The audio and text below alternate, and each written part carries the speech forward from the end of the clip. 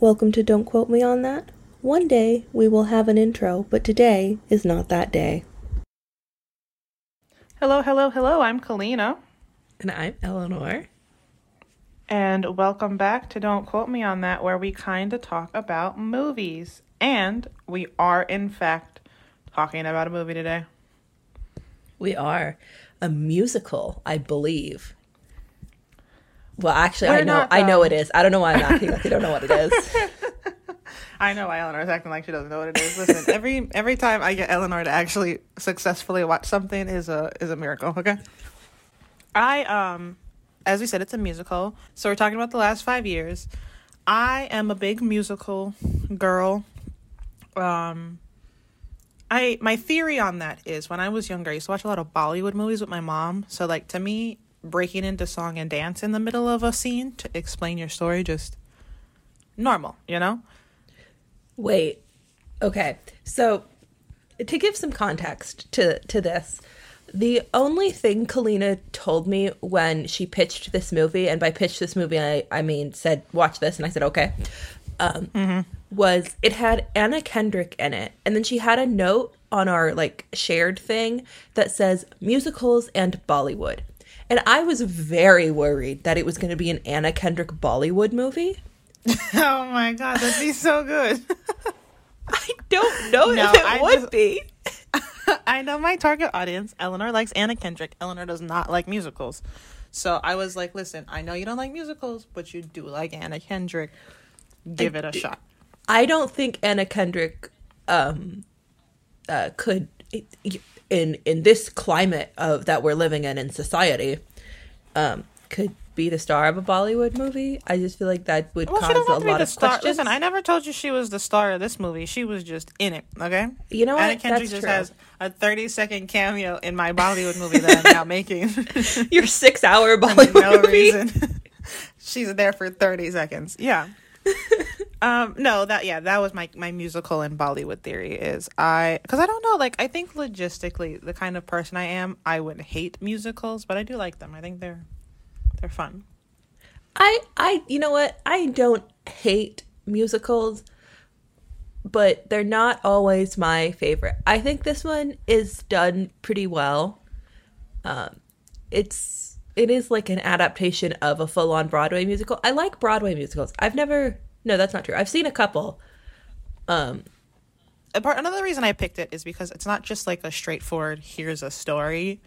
So I think that's I thought, like, the way the story is told is very interesting. We get two POVs and the timeline kind of flips. So I thought that kind of, even if you didn't like the musical aspect of it, I figured that would make it intriguing for you. You know what? It was. I did mostly like this. I will have some complaints, but that's what we're here for. So if you didn't have complaints, I wouldn't be convinced you watched it, I'll be honest. So yeah, the day that I come on this call and say, oh my God, I loved it, is the day you go, we can record later. It's okay. You can tell me. It's fine. So basically, the last 5 years is written by Jason Robert Brown. As Eleanor said, it's based on, like, an actual musical. And it's based on his, like, actual real-life divorce, which is important for later, okay? I just want everyone to remember that the guy who wrote this musical, it was basically, like, it was, like, autobiographical, and he was writing about the divorce he was actively going through, okay? Save that away for later. It stars Anna Kendrick and Jeremy Jordan, and basically we're watching their relationship, but we get Anna Kendrick plays Kathy, and we get the relationship from her point of view, but from the end to the beginning. And we see her first. So we start at the end of the relationship. And then we get Jamie, who's Jeremy Jordan is playing, Jamie, her husband. We get to see their relationship, but from the start to the end. So basically, first song we get, as we said, it's a musical. Kathy is singing about the end of their relationship. Next song we get is Jamie, and he's singing about the beginning. And then so on and so forth. Switches back and forth like that throughout. Yeah, and they don't explain that. You just kind of have to catch on to that. I knew, like, between the first and the second song, there was a huge shift in, like, lighting and whatnot. So I knew something was different. but no, I didn't completely understand that the timeline was that intentional until I read it on the Wikipedia page. I always worry about that because before I watched it for the first time, I didn't. I had already known the concept, if that makes sense. So like I had known the concept long before I'd like actually decided to sit down and watch it. So it never occurred to me whether like going in it was confusing because I thought it was well done, but I had the background, as I said. And yeah, and then there's a little crossover. This was released in 2014. The last 5 years, the musical it premiered in 2001 and then it was produced off-Broadway in 2002. It's like a fairly big gap. And like, there's not huge changes in the script and songs in any way, but like they do make minor changes to make it a little bit more modern or like, present, I guess. Mm-hmm. And then the guy who directed this also directed Freedom Riders, which is a movie I really like. I always forget I like that movie, but that's a really good movie. And he also wrote Disenchanted, which is the Enchanted sequel that I think has come out by now. All right. I think those are all my facts. Thank you. It was shot over 3 weeks, which I thought was an interesting little tidbit. The whole filming process, 3 weeks. I'm asking this for the benefit of our viewers and nobody else. Is that long or short for a movie? I think that's a short time. Okay. Like it's not like a big production movie, so I'm not surprised it didn't take very long. But some movies that you hear like I'm sure Elvis took months to film. Obviously that's an extreme example. That's the first movie that popped in my head. But like that's a big movie. I'm sure that was months and months and months of filming and going to location, da da da da da. But because this is like I guess you'd call it like a slice of life movie or musical. Yeah. I do think that it being filmed in such a short period of time works for it. Yeah. And it was also like the movie for the most part was just the two actors, so it's not like we had a lot of schedules that we had to work around for it. Oh yeah, that's another thing. I'm glad you brought that up because in the musical, they are the only two people that you see the entire time, and they never actually interact with each other, which I think is interesting. Oh. It's done. They kind of follow that here, but it's a little bit trickier to pull that off, I think, in a movie, so they do have to make some modifications. But yeah, in the musical, they never actually like. Even if they're on the stage at the same time, and there's one song we'll talk about that I'll tell you about the Broadway version, but even if they're on the stage, they don't actually speak to each other. They'll like speak at each other, but the other person is not actually there because technically the other person's at another point in the timeline. I did notice that there weren't a lot of like speaking roles given to other people, but yeah, it would be a little bizarre if there was literally nobody else in the movie. I don't think that would have worked. Yeah, it wouldn't translate over well, long story short. Did you have any other thoughts? Any, like, before we get into the first song? It does kind of open right away into the song, but any other? I don't think so. Just that I was very, very confused for the first, like, I don't know, 2 songs because I was gearing up for Bollywood, and I would like to blame you for that formally. Listen, we're geniuses and we should do that. That's all I'm saying. Okay, so we'll hop right into the first song. So the first song is called Still Hurting. And this is, as I said, Kathy starts off, Anna Kendrick. Kathy starts off and we like pan into her room, into her like apartment, and she's singing about how like Jamie is over and Jamie is gone. Jamie has decided it's time to move on. So like the first words we hear are Jamie, and she looks real depressed. Okay, she does. Not having a good time. It's very like Twilight, New Moon, Edward Left Me kind of like, even with the lighting and the how they shoot it with like the big kind of, she's just in a chair and the camera's going all around her. I thought Jamie was dead. That's fair. As I was saying the words, I was like, that doesn't sound great for him. One thing I think they did really well is you hear some like ambient sound in the background, like cars honking and people yelling at each other. So I do think it sets the scene well in terms of like, you're in New York, and then we lose that, and then also it's like Anna Kendrick on one half of the screen and then Jeremy Jordan on the other half of the screen, which is a little bit more obvious, but it also sets the split in the points of view up very well. And then as you go throughout the apartment, at first in the song, you see photos of her and Jamie on their wedding day, but none of the photos are of them together, which is interesting. So it'll be like a singular photo or like frame of Kathy in her wedding dress, and then next to it will be another frame with Jamie in his suit. Same. But like it won't be together. But then as the song progresses, we get photos of them where they're actually in the same photo and in the same frame. But I thought that was a very interesting way to open it up. It's like we're already at the end. They're already apart, but like showing you where they came from and where we're going. Mm-hmm. I also think Anna Kendrick is really good at looking very sad. Oh my god, she looks like so miserable. She looks like she just got stabbed, which is not a complaint because it works. Mm-hmm. She looks devastated. I think this is a strong song to start out with. I think if you don't know, even if you don't know the premise or anything about it, I think when you hear it, you're like, oh, and you're trying to figure out like what is so devastating. I'm pulling up the lyrics here, so it's definitely like you know how when you're in 4th grade and you're learning how to write a story, you have to have that hook. Mm-hmm. Exactly. Like the first line of your essay has to be just to grab everybody's attention. I think Mr. whoever wrote this, what was his name? Jason Robert Brown. Mr. Jason Robert Brown, he took that advice and he excelled.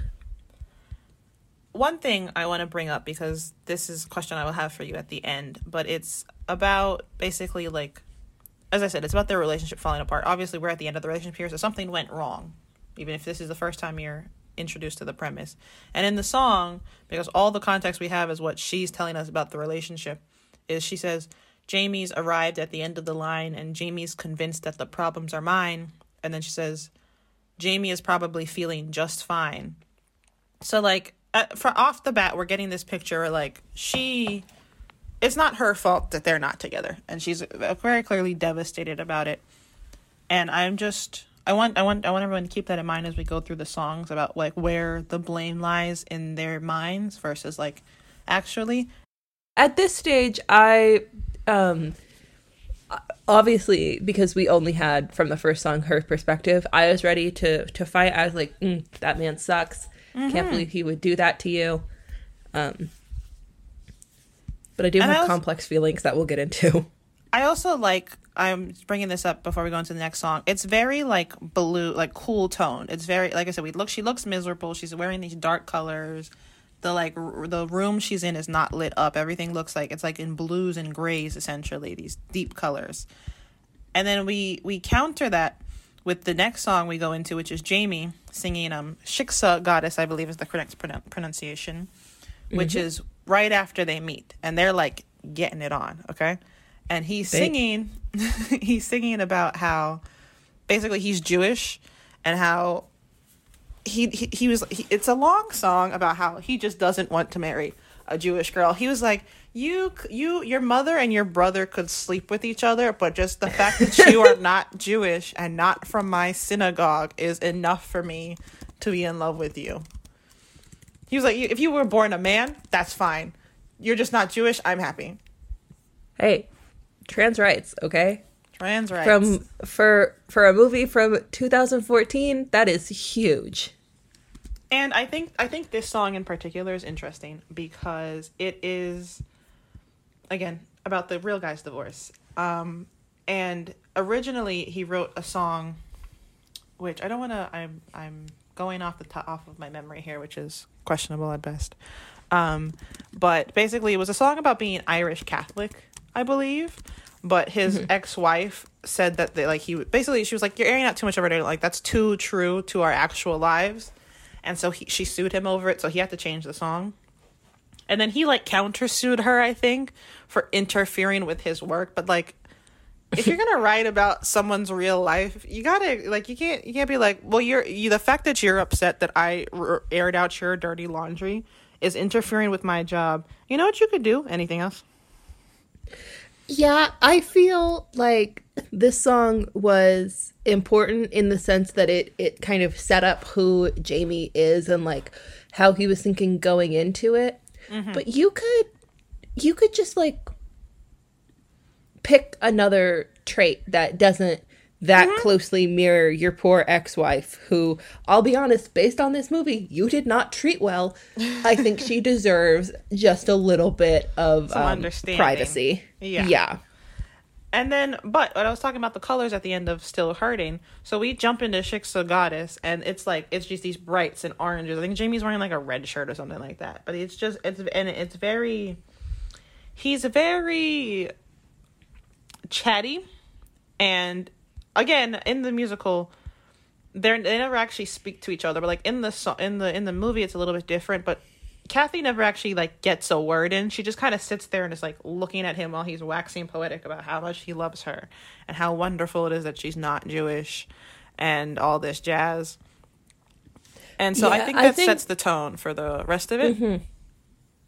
Knowing that like that was sort of a purposeful movie adaptation choice to have her be silent makes it make a little bit more sense. But when I first watched it, I was definitely like, it's weird that she's not saying anything. And I think now with all the information that is presented to me, it both makes sense for the story, and also makes sense for her character.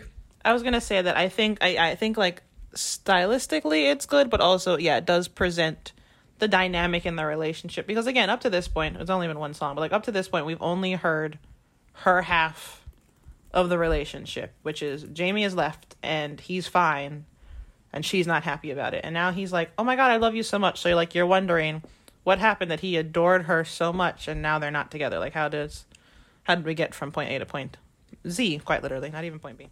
He's definitely in lust, and he is very creative with how he chooses to talk about that. And if you want to move on to the next song / scene, I am okay, because this song was a lot for me to handle. Well, before one last thing, if anyone's interested, that guy it's not Jeremy Jordan, what's his name? Jordan Fisher. There was two Jordans, I got mixed up. Jordan Fisher, that he was on Disney. I think he was to All the Boys I Loved Before. Who Jordan Fisher is. Love him. Handsome. He is handsome, and he does a cover of this song. So if you want some like a fun song and just take it out of the context of the movie, you can listen to his cover. I'm happy to go on to the next song if you are. I absolutely am. Dying to. The next one is See I'm Smiling. So we're back to Kathy again. Back to a little bit before the like final end of the relationship. And it's Kathy is an actress, which this is where we first learned Kathy is an actress here. And she's in Ohio doing like summer theater. So she hasn't like made it big. Her going to Ohio becomes is a reoccurring thing, we learn, and she's not happy about it any of the times. It gets worse every time. But Jamie has come out to see her, and you can tell things have been strained. And this is like, I guess on Jamie's part, this is like a big move where Kathy's like, oh, you do actually care. Like, we are moving in the right direction. Maybe things will be okay. Which, as we know in See I'm Smiling, things will not be okay. And I'll let Eleanor chit-chat a little bit before we get to the big reveal at the end of the song, because I think it's done very well. I fully agree. I have a couple issues with this song. So, like Kalina said, she's in Ohio and he comes out to visit. And for some reason, they are both acting like going from Ohio to New York is like catching a flight to Kyrgyzstan. Okay, they are acting like you have to jump through a billion different hoops. And I'm pretty sure it's like a 3-hour flight at most. And I didn't like that. And also 2 hours. 2 hours from New York to Cleveland, Ohio. Do you know what you can do? You can take, if you timed it right and they offered the flights, you could just go out for a single day. Mm-hmm. I think like they're both acting like it's like this hardship, but I think part of that is like they're very different reasons they're acting like that, which I think you become clear as we get to the end of the song. I think on Jamie's part, he's like, this is so, like, I'm really doing a big thing here, like flying all the way out to Ohio to come see you. And I think on Kathy's part, she's like, Jesus, like you've made me feel like it's a chore to come see me, your wife. So like the fact that you're here is just a miracle of miracles. I'm so happy to have you here. So I do think like in Jamie's case, he probably genuinely believes it's a hardship, whereas in Kathy's case, she's been gaslit into thinking it's a hardship. Mm-hmm. But basically, she's singing. And as we said, they don't actually interact. So, like, we don't hear Jamie's half of the conversation, but you can infer what he's saying based on how Kathy changes. So she goes, I think we could both be better, and, like, I'll own when I was wrong, and we'll start again this weekend. And then there's a brief pause, and she goes, oh, I didn't know you had to go so soon. So, like, obviously he's not staying for the weekend. And she's like, I thought we had, like, more time, but it's fine if you have to go. Like, I totally understand. We'll have tonight. And then there's another pause. And then she's like, you know what makes me crazy? Because guess what? He's also not staying tonight. She's like, we could be here. Oh. We're getting to it. She's like, you know what makes me crazy? The fact that we could be here together tonight and you're going to choose to spend your night with someone else. And he's like, no, I'm not. But, again, we don't hear this. She's like, yes, Jamie, that's exactly what you're doing. And she goes, no, Jamie, you do not have to go to another party with the same 20 jerks you already know. You could stay with your wife on her fucking birthday, and you could, God forbid, even see my show. It's Kathy's birthday, and he can't even stay the night. It is an apology. He flew out there with the express intent. Well, probably not the express intent because he's awful. But, like, part of the reason he flew out was to apologize to her. And instead, he's saying, yeah, babe, super crazy. I need to leave. Happy birthday. And, like, the fact that, like, and, like, again, it's her song, so we're not going to hear him talk. But the fact that it takes, like, till the end of the song for us to realize it's her birthday. And she's being, like, one, he never said anything about it. Two, the fact that, like, she was willing to take this, like, these scraps he's quite literally giving her. She's like, oh, I'm so glad you showed up. Like, I'm willing to, like, you know, it's on both of us to do better, but, like, I can do better if you'll do better. And then at the end, it wasn't even about her birthday. That was just the cherry on top when she realized he was leaving. But at the end, she was like, it's not even that you came for my birthday. It's the fact that you showed up for me in any capacity. But he didn't, because he's awful. No, he is the worst. Also, I think that, again, obviously, a little bit different with the whole context of the movie, but, like, the difference between Shik's the Goddess, where Kathy, like, cannot get a word in edgewise. She's not trying to get a word in edgewise, but, like, if she wanted to, Jeremy kind of would have steamrolled over it. But, like, in this one, you can see that kind of she's the one who's, even if he wants to talk, she's like, nope, it's my turn. And I think it's a fun juxtaposition. Mm-hmm. And then we get to some, if that wasn't devastating enough for you, she goes, I swear to God, I'll never understand how you can stand there straight and tall and see I'm crying and not do anything at all. And then she walks off. Does he go after her? No, because homeboy got a flight to go back to New York. And then you can tell whose side we're on here. Yeah, and also in this song, we do learn that he was cheating on her, or at least was probably, because she makes a comment about his little girlfriend. And I'm sorry, if my husband cheated on me and then came out on what I thought was a birthday apology trip and then left, they're standing at a river or, like, on a lake at the song, he would have tripped into the river. Okay, he would have tripped and fell, and I would have been so devastated. I never would have seen it coming. I don't know what happened. He absolutely would have lost my mind. But then we go back to, and then I think the decision to have, I just thought of this, to have Kathy be the one narrating from the end to the beginning versus Jamie from beginning to end makes a lot of sense, because for Jamie, everything's like wonderful and his life is great. You know what I mean? And I think as we see as the movie goes on, the way they envision their relationship and like the other person's role in their lives are very different. So we go to moving too fast for Jamie, whereas Jamie learns that he gets a call from an agent who wants to publish his book, and it's just this again, it's kind of like Chicks to Goddess, but instead of being about how much he loves her, it's like, oh my god, like, you know, I expect it to be successful, but not so soon, and things are moving too fast. And then he asks, I think this is where he asks Kathy to move in with him, so they move out and they pack up her apartment and they move in together. But like, he's just basically thinking about how he's so wonderful, but didn't think this would happen at 23, I think. Mm-hmm.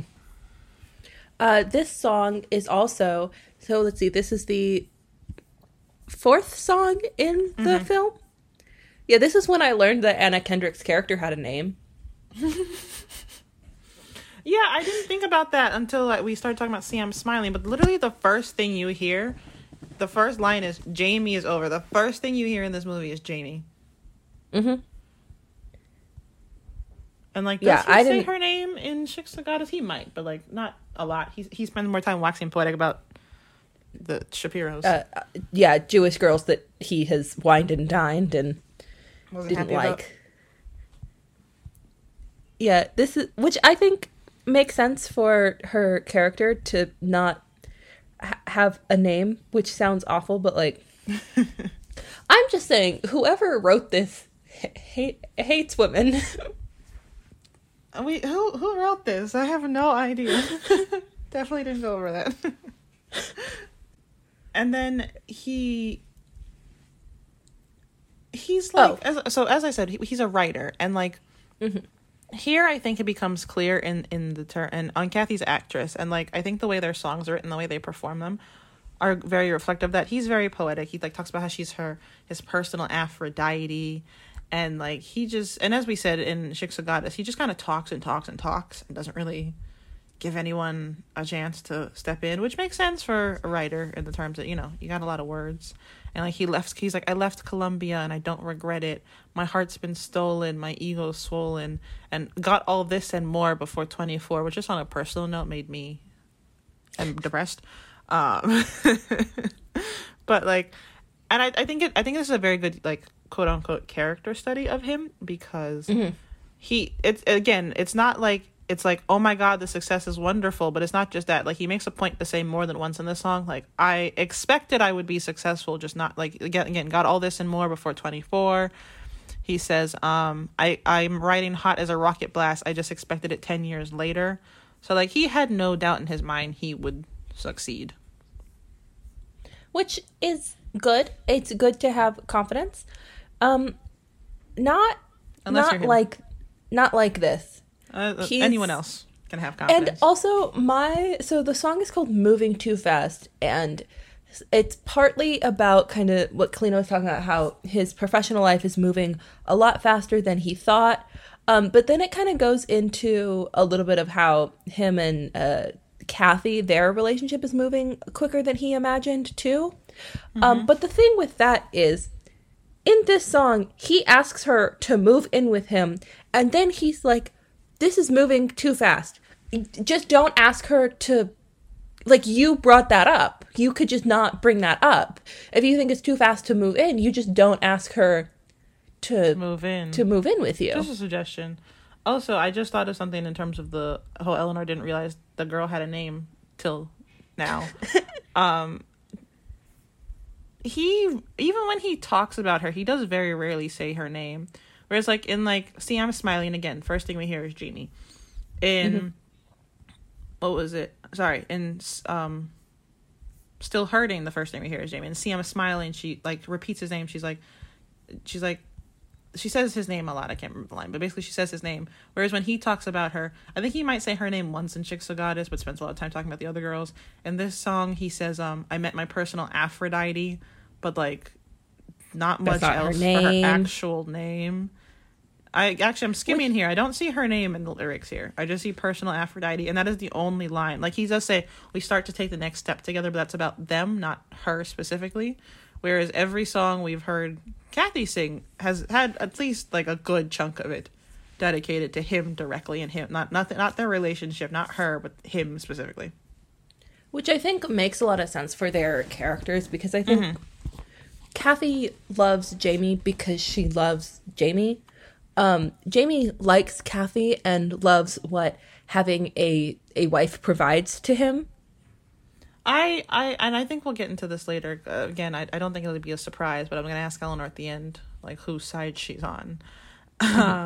And I think, and like when it comes to like flaws and like who was in the wrong and yada yada yada, but I think they both had flaws. You can't be perfect, obviously, but I think one person's flaws were inherently terrible and awful and bad, and the other person's flaws were like, you can't really blame them for what they were doing, which I will explain at the end.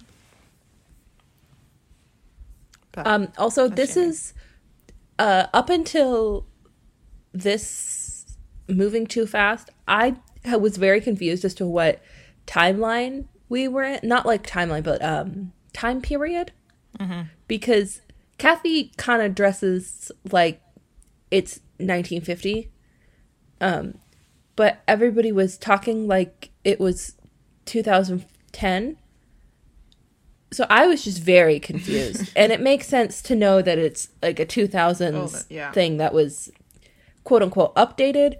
But somebody needs to have her dressed like a normal person. Yeah, and what's interesting is like, if she was dressing like that just in like Jamie's view of the story, I'd be like, that's just kind of, he pictures her as a housewife or whatever. But like, I don't know if they were going for like a timeless feel or what, you know? Because they had like very obvious references they had to update, so like they could have just not done with those. Or they had done without them, so.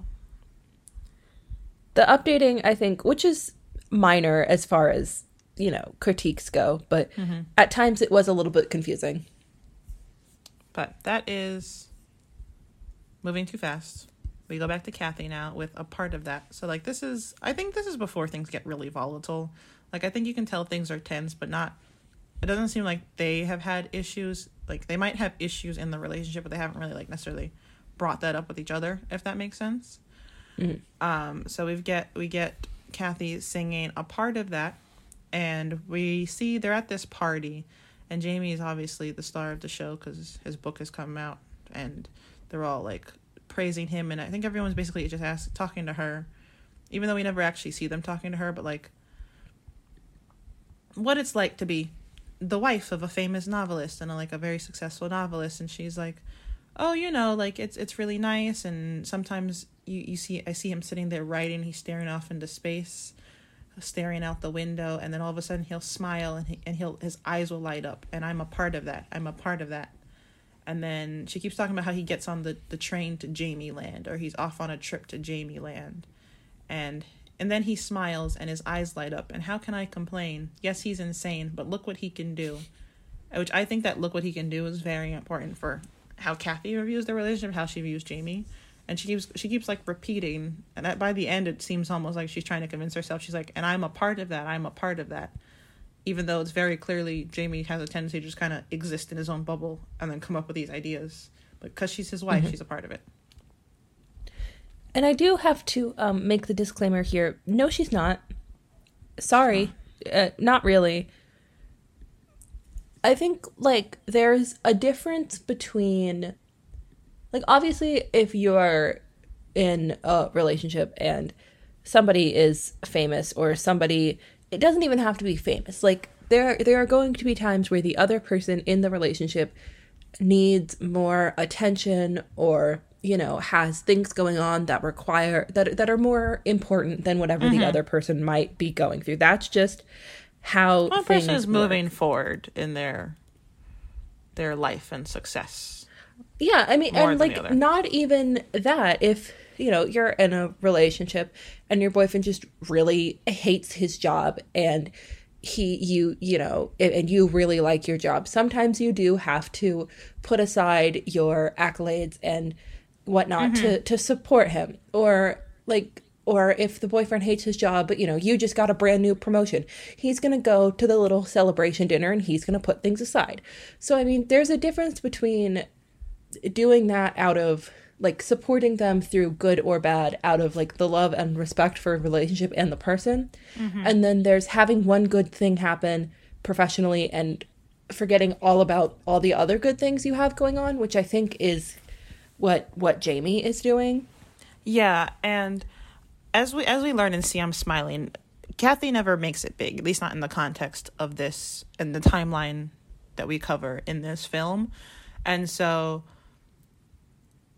she's obviously always supporting him because he's so successful, but it doesn't really seem like he's providing support on the back end, at least not from what we've seen so far. And there's one scene when like they're at a party and she goes and finds like this empty table to sit down at and is watching him mingle while she's singing, and I'm a part of that. And it's like, it's either she's trying to convince herself or it's so much sadder, and it's like she doesn't really realize that she's not. Like, she thinks she is. She thinks he values her as much as she values him, and they're like equals. And so therefore she takes a part in his success. But like how it's filmed, it's very clear that's not the case. Yeah. This is when I think my idea of who is at fault starts shifting a little bit. Well, see, I would have to agree with that, right? But then the problem is we go to the next song. And then it's like, oh my God, all is forgiven because this is a great song. Yeah, that was part of my issue because, like, it's twofold to the, like, I think it was just a little bit confusing, the timeline, but also I think if they put, like, timestamps on there, it would have been too obvious. Yeah. And I'm not, but I want to make it clear, I'm not talking about, like, hopping back and forth from song to song. In this case, I am talking specifically about the song that follows a part of that. It's the best song in the whole show. And when you listen to it, you're like, no, Kathy, you know what, Kathy? I get it. Jamie has done nothing wrong in his life. Yeah, I'm sorry. This song, I hate to agree with Kalina. I really, truly do. I get it. The next song is called The Shmuel Song, sung by Jamie. And basically, as we said, Kathy's striking out and keeps ending up in Ohio to do theater. So she's come home after, like, working, like, a really terrible shift because she's got to bartend to, you know, because she's not making money any acting. And, what's this man's name? Jamie is home, and she comes home and she's depressed, and he's like, don't worry, I think it's either Christmas or Christmas Eve. And he's like, don't worry, I have a story to tell you. This is my gift. And he comes up with this long story about some tailor named Shmuel in Klimovich who would get up every morning at dawn and so and so and so for 41 years. And then one night, the clock came to life and said, no, Shmuel, you get to be happy. I give you unlimited time so you can sew whatever you want because you have all the time in the world. And Shmuel's like, no, like, it's not. This is not my lot in life. Like, I've accepted my fate. I am meant to I sew for work, and I don't have time to have dreams, essentially. And then when he finishes sewing again, the clock's like, no, you have unlimited time. So Shmuel's like, okay, fine. And he sews this beautiful, beautiful dress, and he goes back in time and gives it to this girl. And she marries him. But basically, like, in the story, Kathy is Shmuel, which Kathy was not happy to find that out. because Jamie goes, if Shmuel had been a cute, I'm not going to say this word right. Basically, if he had been like a non-Jewish woman, he would have looked a lot like you. And Kathy's like, wait, I'm Shmuel. I'm not the lady who got the dress. And he's like, yeah. But basically, Jamie's trying to encourage her. He's like, maybe you're just, afraid to go out on a limb. And maybe you're like not convinced you're going to succeed. But I think you're going to succeed. So I bought you like these backstage magazines, which are like, I guess have like audition news in them and stuff, and I got you a new headshot guy, and you're perfect for something on every single page of this magazine. You just have to believe in yourself and take a chance and take your time. And then he ends with the saddest line, I think, besides in See I'm Smiling. He goes, have I mentioned today how lucky I am to be in love with you? And then I'm like, you know what, Kathy, maybe you were onto something with this Jamie. Maybe, actually, men have never done anything wrong. Because how can you be mad? And, like, I'm not doing the song justice, but, like, he's improvising. He's, like, decorating their apartment and he's like dressing her in tinsel, and then he lights up the apartment, all these like little Christmas lights for her while he's singing this song. And it's just like, he's like, I believe in you. You just also have to believe in you because you can do it. And have I mentioned today how lucky I am to be in love with you? Oh, my little heart can't take it. I think the best note from this song that I wrote is, he is being goofy and now he is hot. Listen, I don't know what it is about Jeremy Jordan, but I like him. But him in this song is just heartbreaking to me in the best way possible. Yeah. And yeah, unfortunately, this song did make me a little bit of a Jamie apologist. Very briefly. I promise you it doesn't last. Yeah, absolutely it does not. I think the movie should just end there, actually. I fully agree. Should have started there, but and unfortunately ended there it doesn't. Yeah, the movie should have just been 3 minutes long. I do like this in the sense that, like, we're kind of getting to the part where, like, there's not so much juxtaposition between the two songs, because at the beginning we've got See I'm Smiling, which is devastating, hop into Moving Too Fast, which is like kind of whiplash between the two. But now we're getting closer to the middle, so like the vibe is getting the same, even though like I still would argue Kathy's is sadder because she's still closer to the end of the relationship. She hasn't, like, it's not as close, she hasn't really lost hope. Whereas in Jamie's sense, they're like settling into, you know, I think they're past the honeymoon phase, but they're kind of settling into a comfortable routine with their relationship. So it's not like high emotion, but it's not like the end either. So, sorry, I need a big breath of air there. We've got a summer in Ohio. So back to Ohio. In the timeline, if we're going chronologically, technically this is, I guess, probably one of the first times Kathy has been to Ohio since their relationship started. As we know, it becomes a reoccurring thing she's not happy about. But she's in Ohio doing summer theater, and she's singing about how much she misses Jamie, because as we recall from See I'm Smiling, trekking from New York to Ohio is climbing Mount Everest. Awful. Yeah. And like, I understand he's successful and he has has like his obligations. Yeah. Because she says that in the other song, but also in the second song, she's like, after a while, right? Like, how many parties do you have to go to with the same set of people? And whereas this is a little earlier on, so I think she's like, okay, well, you know, this is still the first taste of success, so it's still okay. And she says, like, she's being sarcastic, but she's like, I could have a mansion on the hill, or I could live in Seville, but it wouldn't be as nice as a summer in Ohio with a gay midget playing Tevye and Porgy. Or I could be in Paris or take a carriage ride in Central Park, but it wouldn't be as nice as a summer in Ohio where I'm sharing a room with their former stripper and her snake Wayne. And like, I do really like how they do this in the movie, because in the show, like I said, they don't talk to each other, but in the movie, they do it like she's FaceTiming him. Like, so we like see different like clips throughout the week she's in Ohio, and just updating him on his life. And he looks like he's enjoying himself. They look like they're in love and they're having a good time. They do. This was really cute. I was going to say, this might be his second best song, which is sad because it's not actually his song and he's not talking in it, but like, that's why he's so nice. He like barely gives a thumbs up on FaceTime, and it is one of his best appearances in the whole thing. Some of my favorite like little bit in this song is when she goes, I could shove an ice pick in my eye, I could eat some fish from last July, but it wouldn't be as awful as a summer in Ohio. Without cable, hot water, Vietnamese food, are you? So like this whole song, she's like, I could be the queen, but like being in Ohio is obviously so much better. But the only time she gets real is she's like, I miss you a lot. Like being in Ohio is worse than not being with you. And then she says, I thought this bit was cute. She goes, I saw your book at Target in Kentucky.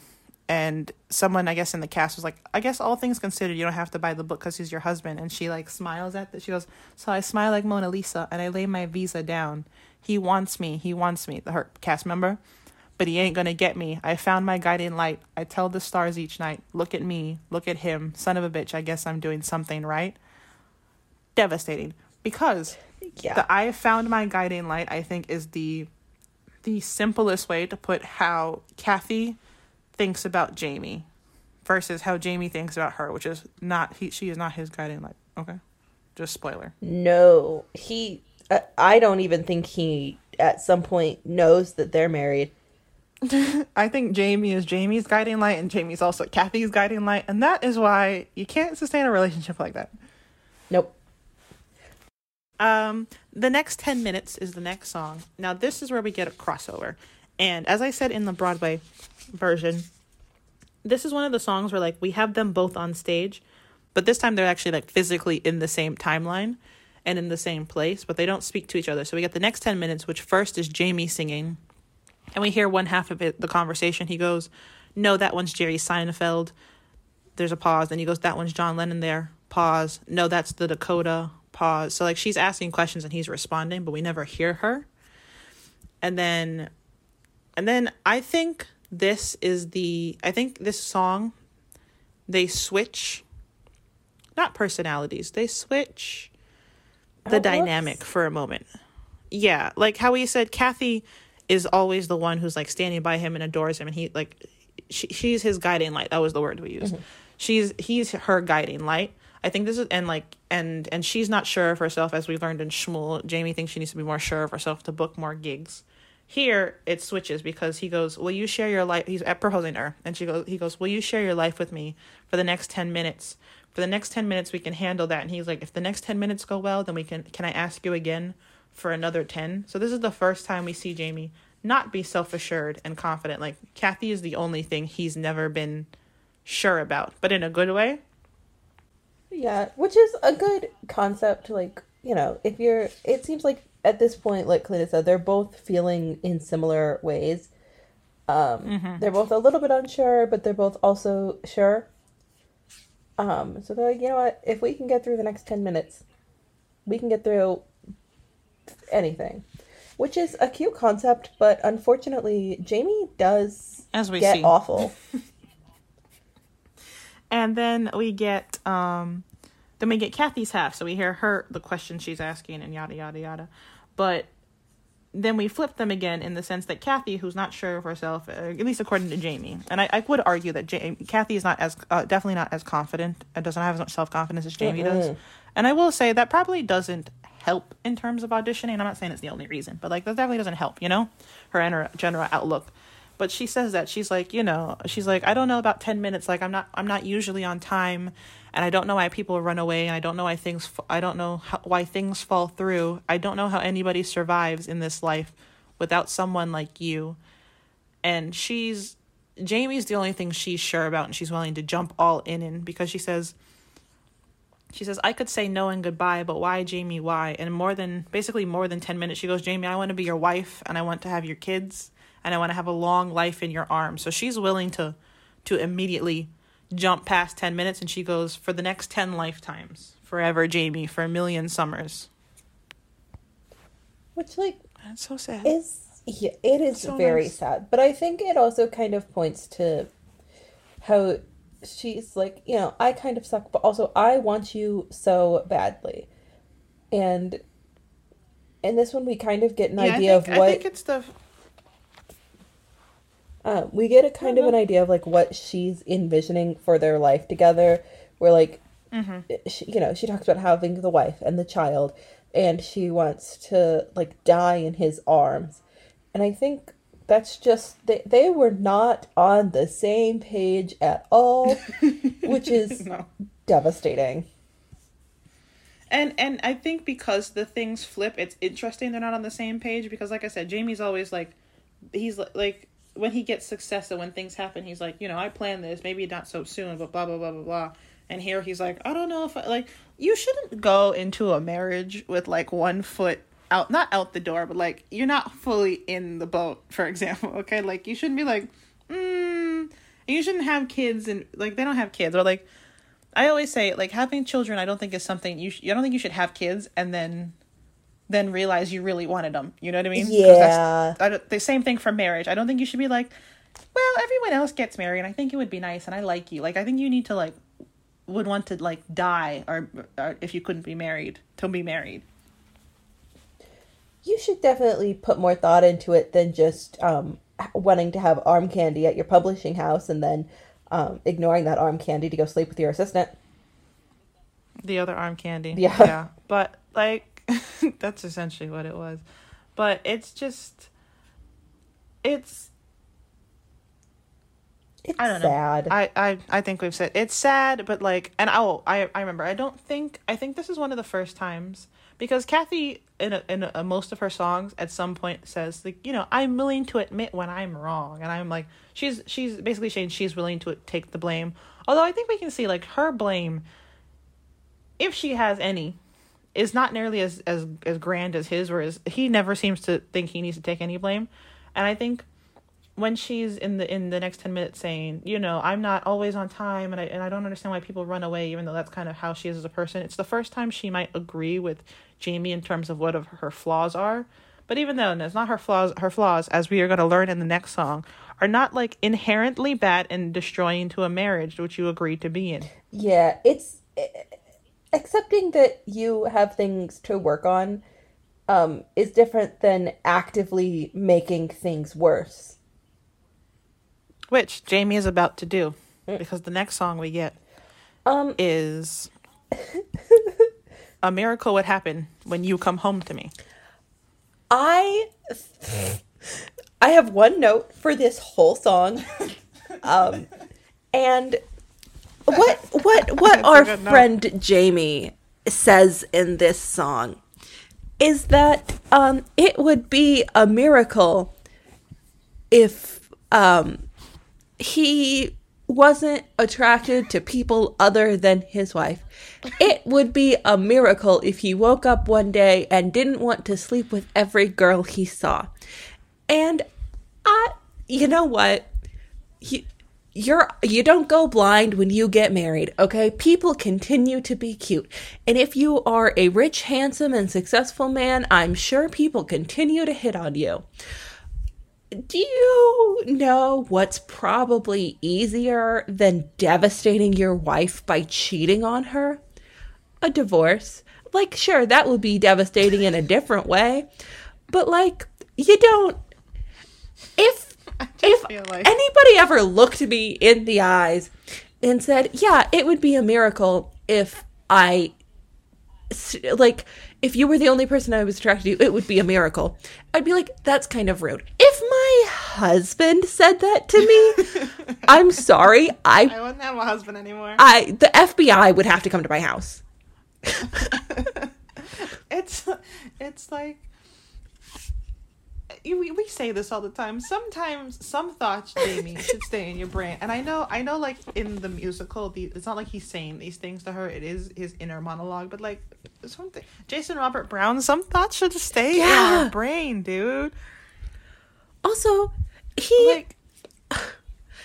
there's one side where he's talking about how like girls are coming up to him, and he was like, I don't want to look whipped in front of this younger, different woman who isn't my wife, which is dumb, and I shouldn't care what she thinks because I can't have sex with her anyway. I'm so sorry that you agreed to get married. Really, truly, feel so bad for you. It was his idea. It was your idea. He proposed. Like, and then he talks about, he's like, you know, they come around and they're like, oh, can you look at my manuscript? And he's like, I'm like showing her my left hand and I'm gesticulating with my left hand, and oh, there, and like, not to say to his credit, but to his credit, it's not like ever in the song he's like, oh man, Kathy sucks. It's just like, Kathy's not as great as all these other girls who want to sleep with me now. Yeah. Which is just as bad. And then we get Kathy. I think this, usually when they have a song, it's like a Jamie song, a Kathy song, and they're separate songs. Whereas the next 10 minutes and then this, A Miracle Would Happen / You When You Come Home to Me. A Miracle Would Happen is Jamie's half, and When You Come Home to Me is Kathy's half, but it's still technically the same song. And Kathy's going on auditions and she's singing. First of all, the song she's auditioning with is saying, when you come home to me, I'll wear a sweeter smile and hope that for a while you'll stay. And she says, like, I'll be so proud to call you mine when you finally come home to me. Which is, like, a little on the nose for her actual life if she's auditioning with this song. And then, in like, we get that intercut with Jamie being like, I'm gonna be there, Kathy, I swear. I'm gonna, like, I promise, I'm, like, finishing this chapter and I'll be right there. Don't lose faith. She's like, honestly, if she's gonna lose faith, that's on you, homeboy. That's definitely not on her. But anyway. Also, you should miss your wife. if You should miss your you wife. should miss your wife. Kalina and Even I if aren't you married. think other women are hot. I miss Kalina all the time. If Kalina was spending her summers in Ohio, which you're doing worse than that at this state, not worse, but like you're further away than Ohio is to New York. I was gonna say, I was like, I'd argue Ohio is worse, but yeah, I am further away. No offense to anyone from Ohio. Why don't you miss your wife? I miss my dog when I go to the grocery store.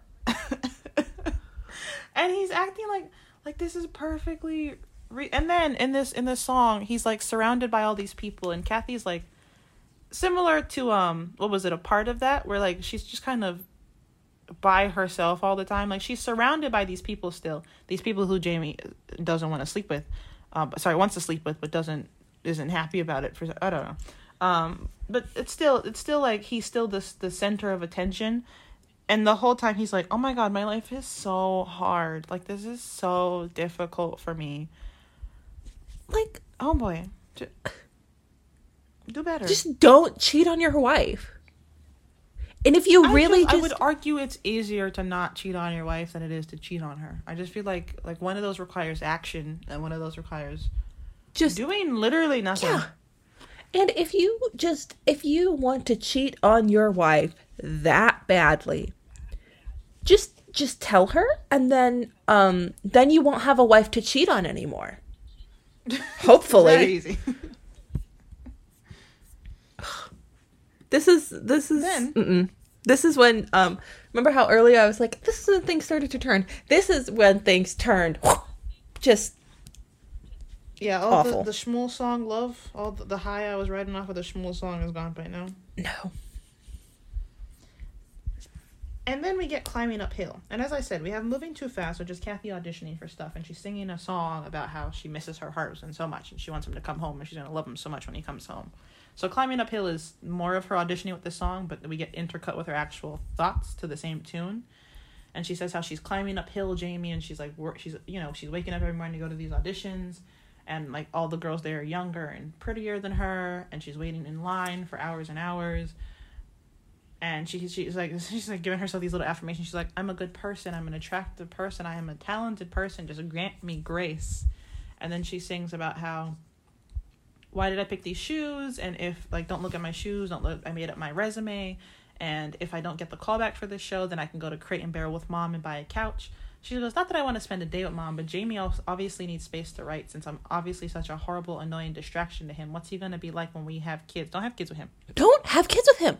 Also, if you think, like, look, thinking that you are annoying or distracting your husband while he is writing, that is bound to happen a few times while you're both getting into the groove of what he needs when he needs to work on his creative stuff, and what you need when you need to work on your creative stuff, because I'm sure you have to practice your audition somewhere. It's going to be a roadblock to get through that. If you think that just by existing you are an awful, horrible, annoying distraction to your husband, you need to talk to him. And if he says, yes, you are, you need to not have a husband anymore. And then at the end, in the movie, at least, we see him, he's like doing a reading of his book, and she's like standing in the back of the room watching him, and I think seeing him successful motivates her, which again, he's her guiding light, so that makes sense. But like, I can also see, even if she didn't put him on a pedestal the way she does, if your partner's doing well, or like someone you care about or know well is doing well, you might want to be motivated, because she goes, I won't be the girl, because the audition doesn't seem like it goes well. It ends, and then we see her watching him, and she goes, I won't be the girl stuck at home in the burbs with the baby, the dog, and the garden of herbs, which I don't know why she keeps bringing up kids, because like very clearly you don't want to have. No. Also, anyway. I'm sure they are not doing what you need to do in order to have kids at this stage. Because Jamie wants to do that with everybody else. And she goes, I won't be the girl who gets asked how it feels to be trotting along at the genius's heels. I will not be the girl who requires a man to get by. So I think, as much as, I don't think Kathy is self-aware, but not in the sense that like she's inflicting misery on people, but I think she thinks, she doesn't realize how much she like idolizes Jamie, because that's what she does. She does trot along at his heels and like kind of is at his beck and call, but doesn't intend to be. Whereas Jamie intends to be the center of attention at all Yeah. time.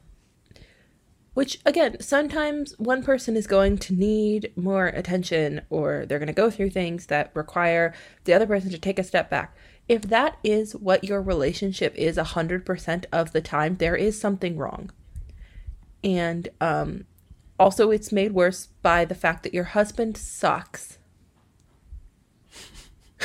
Speaking of her husband sucking, we get to the next song, which I would argue is the worst song. Mm-hmm. I like this song. I will like I this is what like this and the Shmuel song I like listen to. I have them on my playlist, but like in terms of emotional damage that Jamie is inflicting, or just anyone is inflicting on anyone in any movie, this is up there with like some of the worst, most devastating things you could say. This song is awful. This song, why would you, as a man who, you are writing this about what happened in your relationship. You really just... Yeah, back to the whole self-aware thing. This man wrote this whole musical and not once did he go...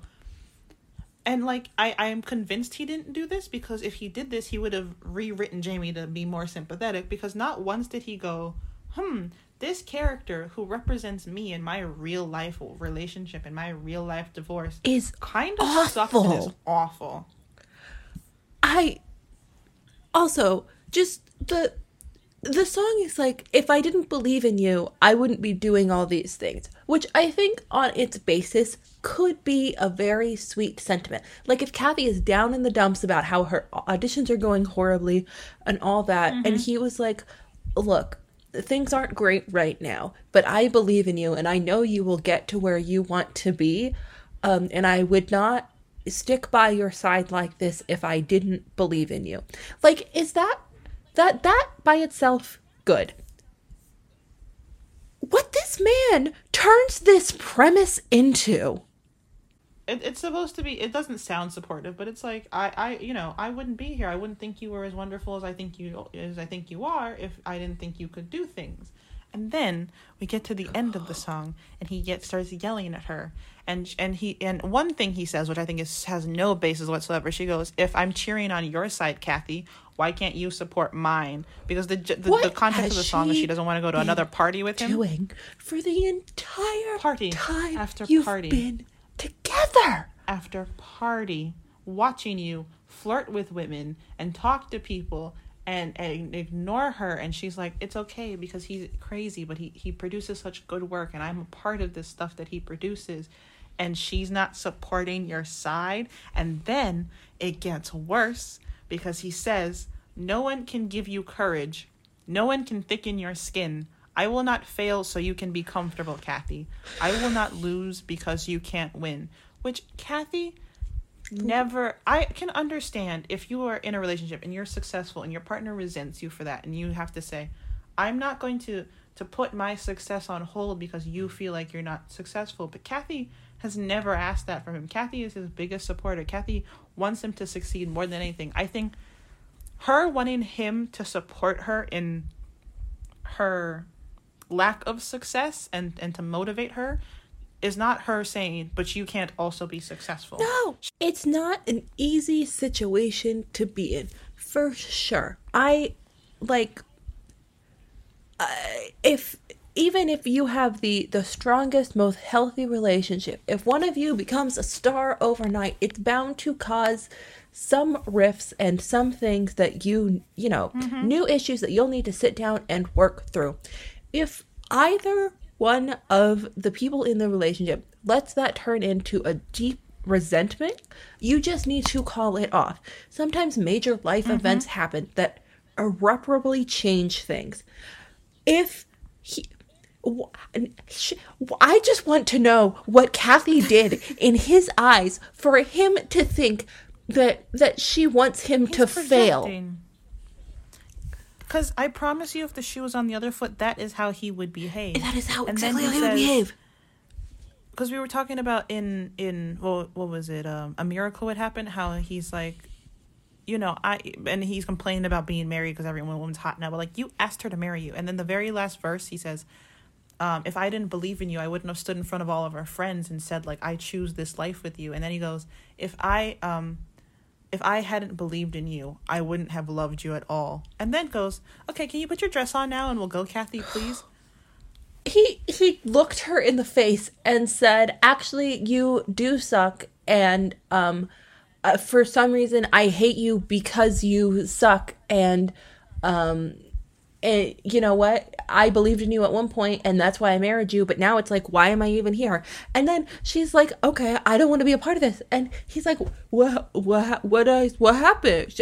Bitches be crazy. Like, you are crazy. He's implying her only value is him believing in her, and he's not doing that anymore. And like, how dare she have feelings?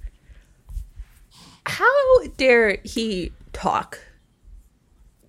On a lighter note, I did see that, like, a little bit of trivia about this movie was I think out of the 14 songs, 11 of them were sung live by Anna Kendrick and Jeremy Jordan in multiple takes due to, like, the camera setup. But If I Didn't Believe in You was like one long shot, one continuous camera shot, and he sang this song 14 times straight through, which I think because of, as we said, it's very emotionally charged, as you can tell based on how we feel about it.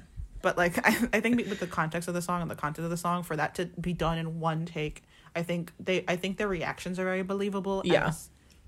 Like, I think that, like, a real person react like that, because it's not like Kathy. One, she's not really allowed to respond to him in the context of how the show is, as we've talked about. And honestly, also probably in the context of their relationship. Yeah, but, like, she never, like, blows up at him or responds to him, but, like, we a lot of times the shot is like he's in the background and she's in the foreground, but they can't see each other, so you just see her genuine reaction to these things he's saying to her, and how her heart is very clearly breaking while he's just very blasé. He's like, yeah, if I didn't believe in you, I wouldn't be here right now, and, like, you're kind of sucking right now, but, like, it's fine. I just need you to put a dress on and come with me to this party. And she's bawling, and then he's like, what happened? I just The next song, I think, is what Kathy should have thought after this song. Because remember, now in Kathy's timeline, we're not at the end of the relationship, whereas with Jamie's we're at the start of the relationship. But the next song is called I Can Do Better Than That. And I think, personally, that's what she should have said to him after he said, if I didn't believe in you. And I think this, like, so I Can Do Better Than That is about, basically, Kathy's, like, they're in her hometown, and she's doing a little rundown of, like, you know, these people that I went to high school with, this is what they're doing now, and I could never see myself living like that, and I can do so much better than whatever they're doing, and I can get out of this small town. And everybody's heard a pop punk song before, so you know what we're talking about. So, I mean, I guess it makes sense for her that, like, all she wanted to do was get out of her town and have, you know, a great life, which is part of the reason she stuck by Jamie for so long, because it could be great with him. I think it has all the, like, on paper, things could be great. And this is when I just get so devastatingly sad for her, because just because it's better in some ways, like, on paper it is better than what you're envisioning, does not mean that it is good. You also see how her goals change. One, I don't think this song is sad on its own. But coming after a song where her husband is saying to her, if I didn't believe in you, I wouldn't have married you. And then the next thing we hear is how she thought when she met him that he was better than all the other men her friends were with. And, like, to know where she's headed, I think that makes it sad. And then also, she talks about how she had her best friend got pregnant at the end of their last year of high school and married the guy, and the guy's, like, out every night being a heavy metal drummer while her friend is stuck at the house with the baby and, like, a little crucifix on the door. And I can do better than that. And then, as we've heard in the songs before, which are later in their relationship, Kathy sings about how she's like, I want to be your wife and I want to bear your children, and how, you know, in another song, how, like, Jamie thinks I'm such an awful distraction. How's he going to behave when we actually have kids? Whereas just at the beginning of the relationship, she's like, I can do better than popping out a kid and, you know, being stuck at home. And that's what she ends up doing. But she's, the worst part is she's been convinced that it's fine, and that's what she should do, and that she's happy about it. And it's like, Kathy, do better, okay? I know it's his fault because he sucks, but at some point, leave him. And like, I don't know if she should have copped on now at this stage of the relationship where she's singing about how I can do better than that. Because by the time the end of the relationship, right? Because and then as we hear in Still Hurting, the first song, it doesn't sound like it was her decision to break up. Which is worse because, like, how do you go through all of that and not realize he's awful and you need to leave him? I'm sure she wasn't happy in the relationship, but she never, still wasn't willing to leave him. He had to do it. You can only, like, wait out so many things. You cannot wait out a fundamental flaw in how a person is made up. Like, a person can be good and make a multitude of stupid choices and learn from them and get better, and there's a limit to everybody on both sides of the relationship of like where the line is of what is too stupid of a decision to make and what isn't enough to repent for it. You cannot fix deep fundamental flaws with a person. Okay, you cannot fix a person who views his partner's success as a direct threat to him. And you can't convince anyone to value you. You should not have to convince your husband to do that. No. Look, sure, maybe you would need to convince your husband that going to Ohio every month or every summer for a couple years is going to be worth your worth it for your career in the long run, because you'll have to think about the logistics of when you're going to see each other and how you're going to, pay for things and all that. Logistically, sure, you might need to do some convincing. You cannot convince somebody who is supposed to love you that they are supposed to love you. Yeah, like, I can understand going to Ohio being tedious, but, like, he should want to do it because he wants to see you. You shouldn't have to convince him to want to see you. But we have been chit-chatting for a very long time. This has been going on for so long. So we're going to go to the last couple songs. I mean, there's not much to say after this because we've kind of... Yeah, we really have come to our conclusions about the people. We know how the story ends from the beginning. So we've got Nobody Needs to Know. Now, this song, so much fun. Oh, this is such a good song. We love Jamie. The song says, opening lines. Hey, kid, good morning. You look like an angel. I don't remember when we fell asleep. We should get up, kid. Now, for anyone who has not seen this show, I'll ask Eleanor. Eleanor, I'd like you to take a guess, okay? Who do you think Jamie is singing to? Maybe his beautiful, loving wife, Kathy. Is that perhaps? Oh my God! You know what? I will give you 1 point for thinking logically. Okay. Unfortunately, this is Jamie, and he's never done that in his life. The next line after "We should get up, kid" is Kathy is waiting. So you know who's not in the bed with him? Kathy. Is it perhaps their child that he had after fixing their relationship and finally loving his wife? Their kid? Oh my God. I wish. But then we go into, as the title of the song is, Nobody Needs to Know. And I just feel like I wouldn't have to keep it a hush-hush secret that my kid, crawled in the bed in the middle of the night and fell asleep. And now I'm saying we got to get up. Is it perhaps an inappropriately young assistant or secretary or editor at his publishing firm? Ding, ding, ding. That's double jeopardy. You take home the cash prize. Wow. And in the song and in the musical, as we said, there's no one else on the stage. So, like, he's singing to someone. In the movie, however, he's singing to multiple people. Oh. So he's not just cheating on his wife. He's cheating on his wife with multiple people. And I don't know if that's ever supposed to be implied in the song and, like, the staging of it itself. Because he just says, hey, like, he never uses names. He says, hey, kid, good morning. But in the movie, I think he sleeps with the assistant for his publisher or something like that. And then some other lady who's played by, like, Jeremy Jordan's real-life wife. But like, there's more than one person who's in his bed, and none of them are Kathy. Also, in this song, first of all, your wife needs to know that you're cheating on her. He talks about how, you know, that he and Kathy are building this life together, and he relates it to a treehouse, and he keeps it from shaking, and he adds more glue to it, and it's perfectly balanced. And then he starts making. Oh yeah, he's doing all the work. He starts making conscious, deliberate mistakes. You can do something consciously, you can do something deliberately. Those can coexist. A conscious mistake, mistakes are oopsies.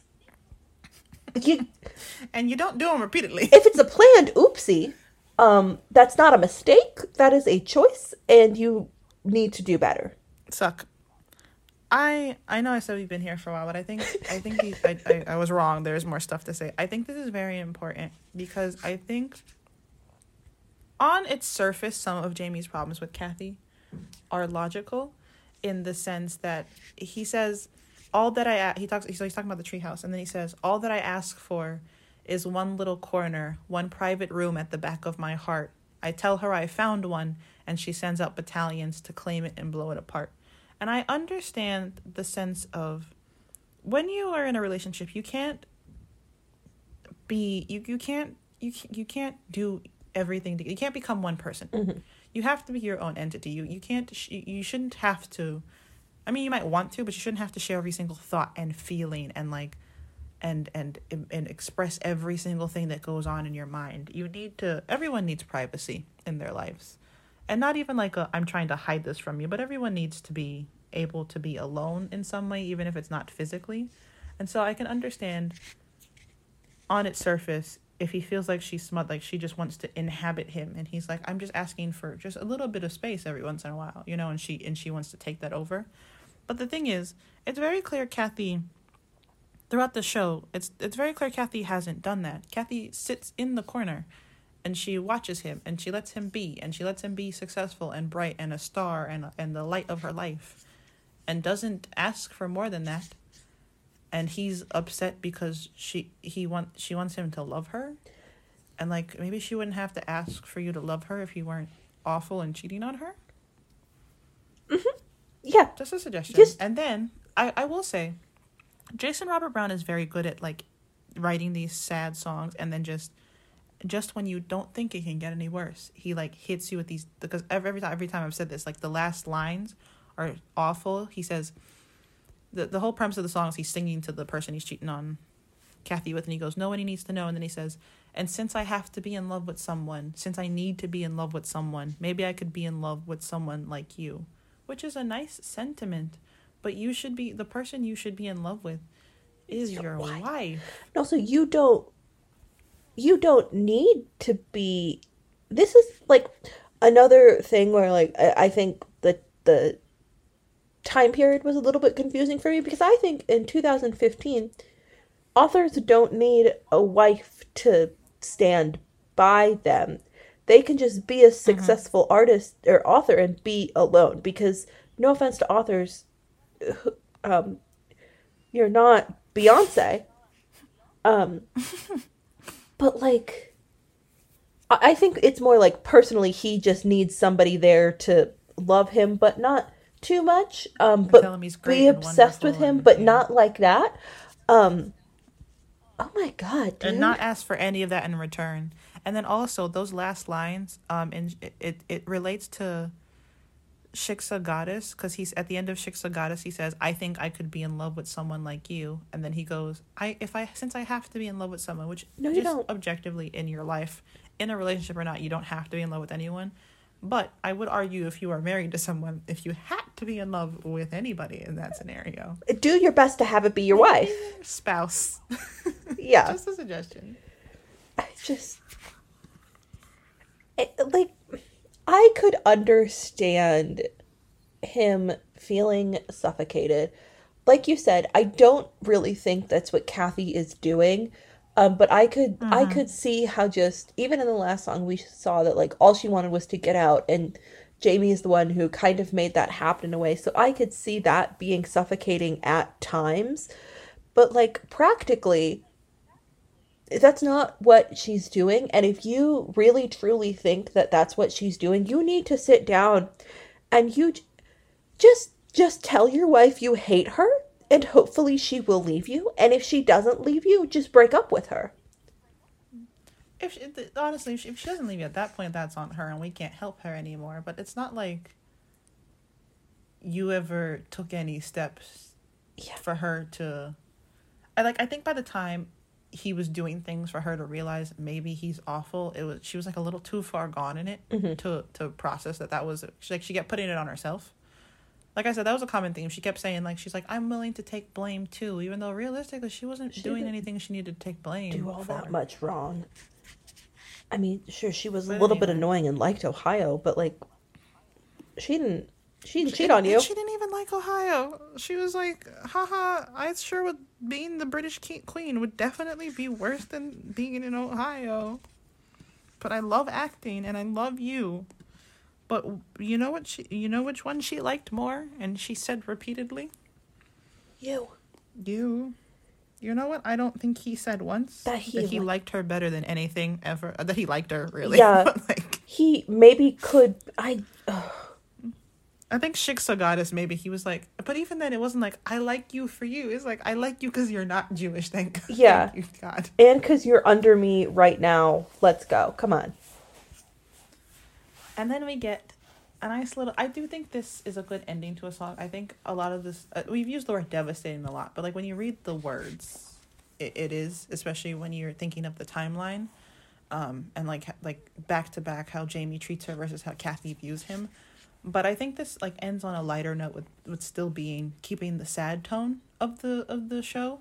So this is Goodbye Until Tomorrow / I Could Never Rescue You. So it's the third time and the last time we get the two of them singing at the same time and like quote unquote interacting with each other. And so it's Kathy at the very start of the relationship. So I think this would be around Shiksa Goddess, probably just before. Or just after, because he's leaving. She goes, don't kiss me goodbye again. Leave this night clean. Basically, she's saying, if you keep kissing me, I'm going to keep you here forever. So, like, goodbye until tomorrow. I'll see you tomorrow. I'll watch you go. And how wonderful. And I have been waiting. I have been waiting for you. And now he's at the end of the relationship. So this is just before Still Hurting. And he's saying how he called Elise to help him pack his bags, and he closed his bank account. And it's not about a shrink.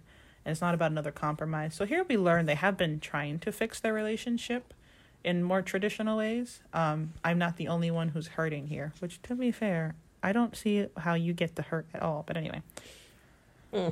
You never saw how far the crack had opened. You never knew I had run out of rope, and I could never rescue you. All I could do was love you hard and let you go. Which I have mixed feelings about.